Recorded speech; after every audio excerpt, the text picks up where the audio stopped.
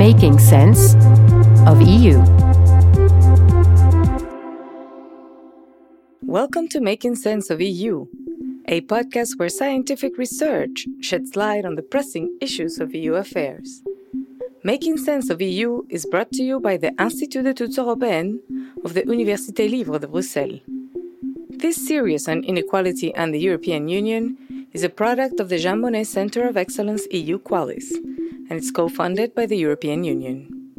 My name is Maria Isabel Soldevila, and I am your host.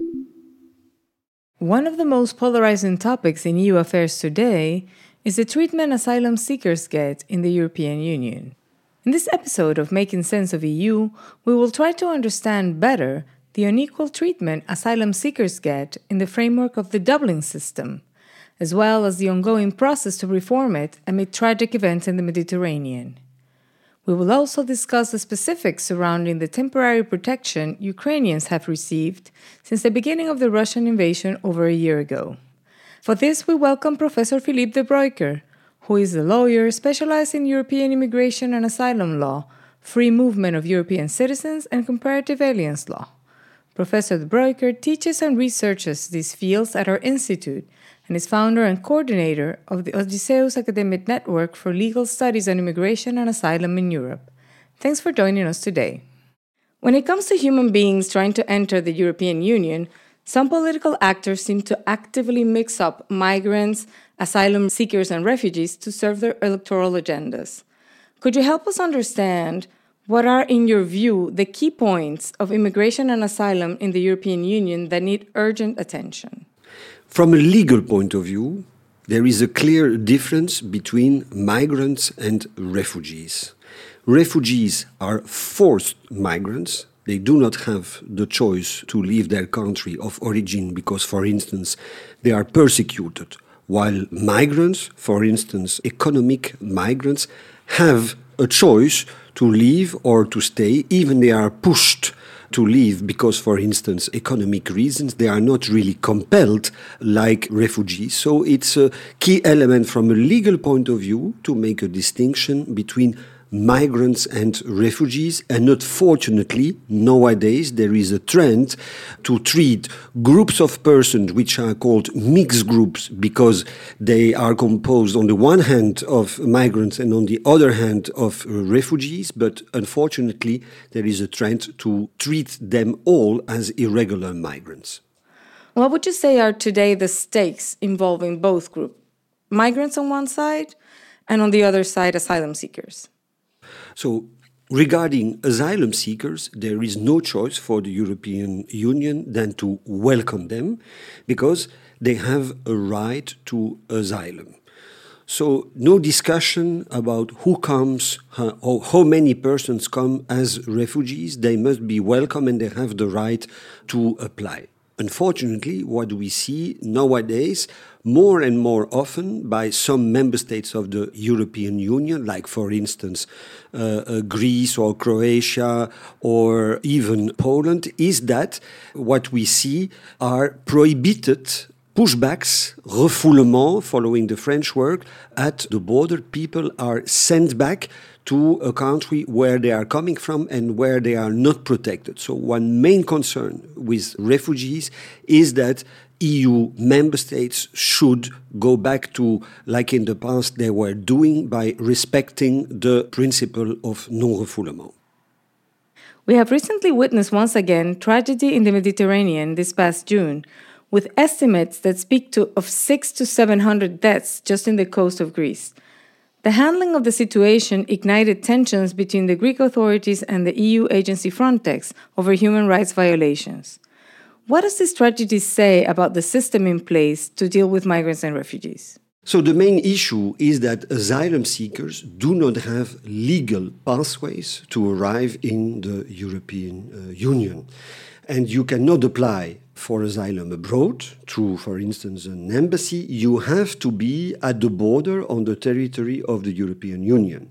So then, when there is no legal pathway, the only thing that you can do is to pay smugglers and to be smuggled to the European Union. And this is what happened. People pay fortunes, thousands of euros, to come on very unsafe boats, sometimes even dinghies, which are not made for to be used on the sea and to cross the Mediterranean. And then, of course, they sink and many people die.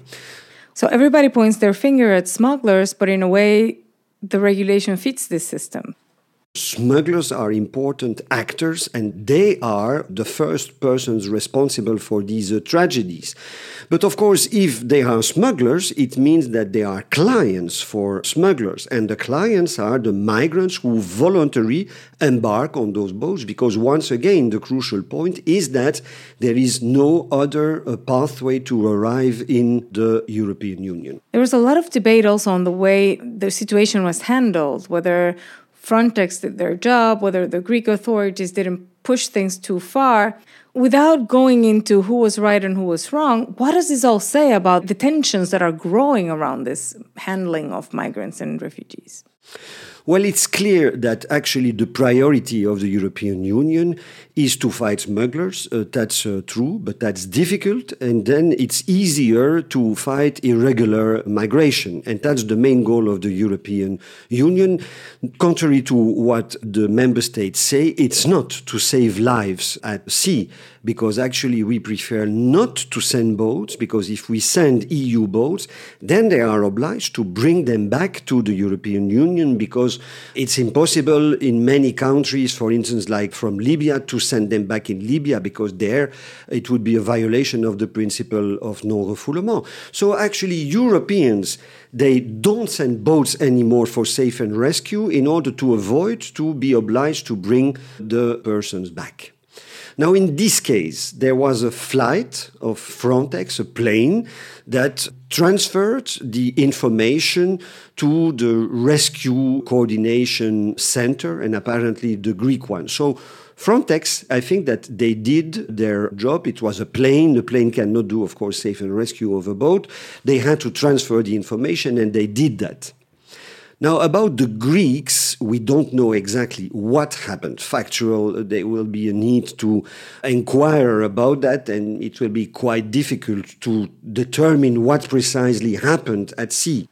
We see that the southern countries of the European Union, those who are more exposed to getting the boats and getting all the influx of people trying to get into the EU, it's getting harder and harder for them to deal with this pressure. And it also becomes a problem for human rights, for equality, or for equal treatment of people. How can we interpret this? And is there a way of reading how the situation is going to evolve? So one of the main reasons why the member states in the south, because they are facing the migrants arriving in the European Union, why they don't want to accept those boats, it's because legally, because of the Dublin rules, they become responsible for those persons, and in particular to examine their asylum application. So if they accept the boat, they become responsible. So they want to avoid the responsibility, so they try to avoid the boat arriving on their territory and to push it either back, either to the territory of another member states. And apparently what could have happened is that the Greeks, the Greek government, the Greek authorities tried to wait for the boat to go to Italy so that the Italians become responsible. Now that you mentioned Dublin, you give me a good opportunity to ask you a question about the evolution of this regulation and how, after a lot of negotiation, this last June 8th, the Justice and Home Affairs Council announced that it had reached an agreement to modify the Dublin system and that the new asylum and migration management regulation could be a point of guidance for the next council presidency in their negotiations with the European Parliament. The objective being, they said, replacing the much criticized Dublin regulation. What do you think about this new proposal? The new proposal is just a cut and paste of the rules that you find in the Dublin regulation. So actually the Dublin regulation stays. It survives. It's just going to change from one instrument, the Dublin III regulation, to the Asylum Migration Management regulation. But nothing changes, and it means that the burden legally remains on the shoulder of the member states located at the external borders and mainly in the south. There are some points that they highlighted as changes or evolution in this new regulation. In the case of Dublin, for instance, a simple take-back notification instead of the take-back procedure. This seems very technical, but what does it mean? Well, the idea is to facilitate the transfers that have to be done on the basis of Dublin, because Dublin is a very bureaucratic and long and difficult procedure. So our idea is to facilitate, to accelerate the transfer between the member states, but actually there are very few transfers. Dublin doesn't work, so that kind of provision will not help a lot, and we have to wait, because this is mainly a proposal from the Council of Ministers. They now have to negotiate with the European Parliament. And there are already voices racing against it because there was no unanimity in the Council anyway. There was no unanimity, and then they have now to negotiate with the European Parliament, and there will be changes because the Parliament doesn't agree on every point with the Council. So we have to wait in order to see what will be the text that will be finally adopted. Some of the other aspects that the Council highlighted on this text is the idea of a new solidarity mechanism. Did you have an opportunity to take a look at it, and do you think this one will work? Because solidarity has been something that has been trying to be put in place for a long time without much success. So that's the very positive aspect of this new regulation that is going to be adopted, because finally, for the first time in the history of the migration and asylum policy, there is a real effort to implement the principle of solidarity and fair sharing of responsibility based on different types of measures of solidarity, relocation, meaning the transfer from asylum seekers from countries that are burdened to other countries, financial solidarity between those countries. So this is really very important step in the good direction. But of course, we will have to be seen if this will be applicable and applied in practice. For the moment, is black letter law on paper. Will this work in reality? This is something else. But at least it's a positive step in the right direction. There's another point that kind of joins the conversation we were having before about this tragic boat wreck, shipwreck in the Mediterranean, is the idea of mandatory border procedures outside the EU borders. So trying to keep the procedures outside before migrants or asylum seekers reach the European Union. What does it mean? What is happening in that direction? Well, it's not outside the territory of the European Union, it is at the borders of the European Union. And what is the idea? Well, that persons will see their claim examined at the border. Their asylum claim will be examined during the time they are at the border, and most probably they will be detained during that border procedure. And then this avoids that they have access to the territory and then that they can disappear and become illegal migrants and continue their way to other member states in the European Union. So the real willingness is to make sure that people remain at disposal of the authorities at the border in centers that will de facto be detention centers. Is that a big change from what we have today? What does it take to make this possible? Yes, it's a quite important change because nowadays border procedures are not used that much. With the new regulation, they would become mandatory, so that's a big change. So for the moment, people have the possibility to enter the territory as an asylum seeker. They are then on the territory, not that much detained, and then they can continue their way to apply in another member state by trying to circumvene the Dublin rules, or even to become an illegal migrant and not continuing their asylum procedure. So this caters to those who are more into a fortress Europe. Let's detain them and not let them in. Would you agree with that? Yes, one can say indeed that it is a step, an effort to build a kind of fortress around the European Union, but a fortress with nevertheless many holes, because it's difficult to control all the points of the external borders of the European Union, which is thousands of kilometers long. But it's clear that there is an effort to transform as much as possible into reality a strong control that could lead to something like a European fortress. In practical terms, this means also building a lot of detention centers and dedicating budget to this. This will probably be another source of tensions, I imagine. Yes, that's a very important point in practice because, of course, the southern member states that are asked to implement these border procedures will then face the burden of building those centers, having the necessary equipment, having the necessary staff to manage those procedures.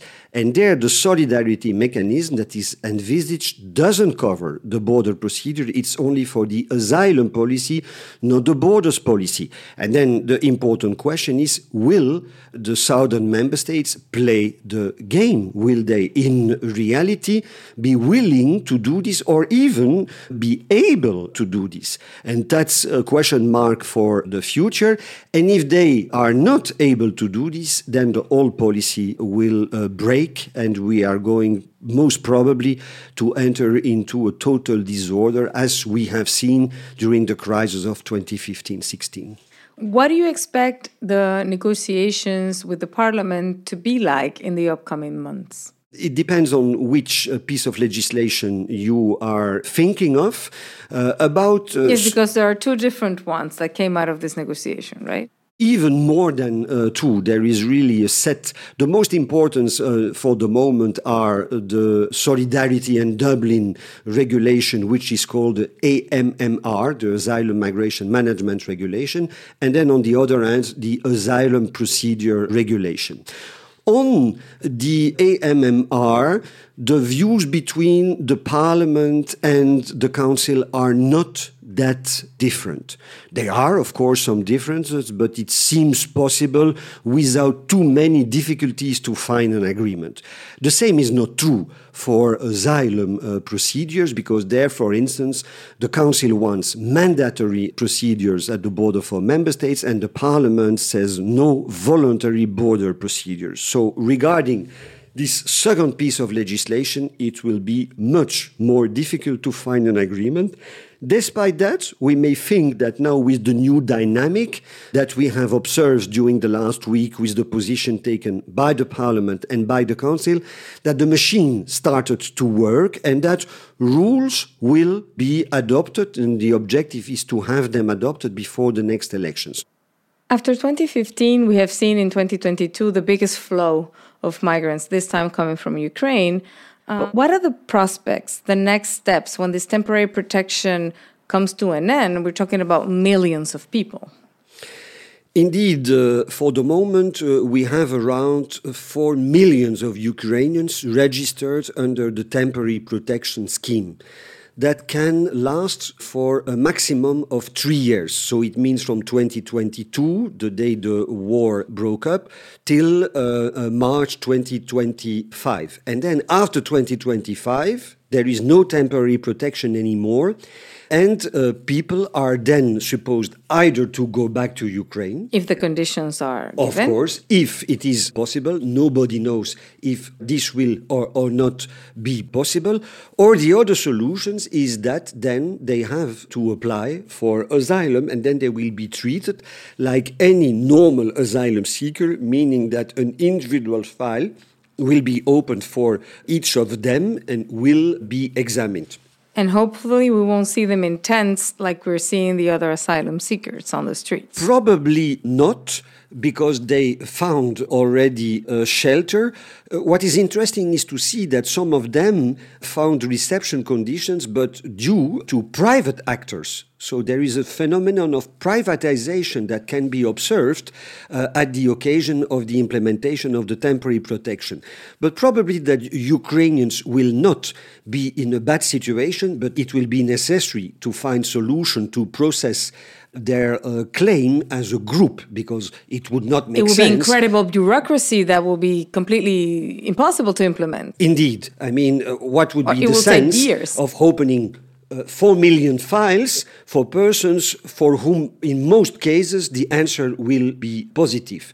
So probably that then one can imagine to find solutions by a collective answer provided by the administration. Maybe that also at European level it will be necessary to adopt legislation under emergency to provide a solution after the temporary protection. Thank you so much, Professor De Bruycker, for helping us make sense of this topic that is very complex, but that will certainly be part of the EU's agenda in the upcoming months. With this episode, we close the first season of Making Sense of EU that was focused on inequality and the European Union. We will be back in September with a new series on the challenges liberal democracy faces in the European Union, and we'll continue to try and make sense of the EU together. Thank you for listening, for your questions and comments, and for sharing. Have a nice summer. Thank you.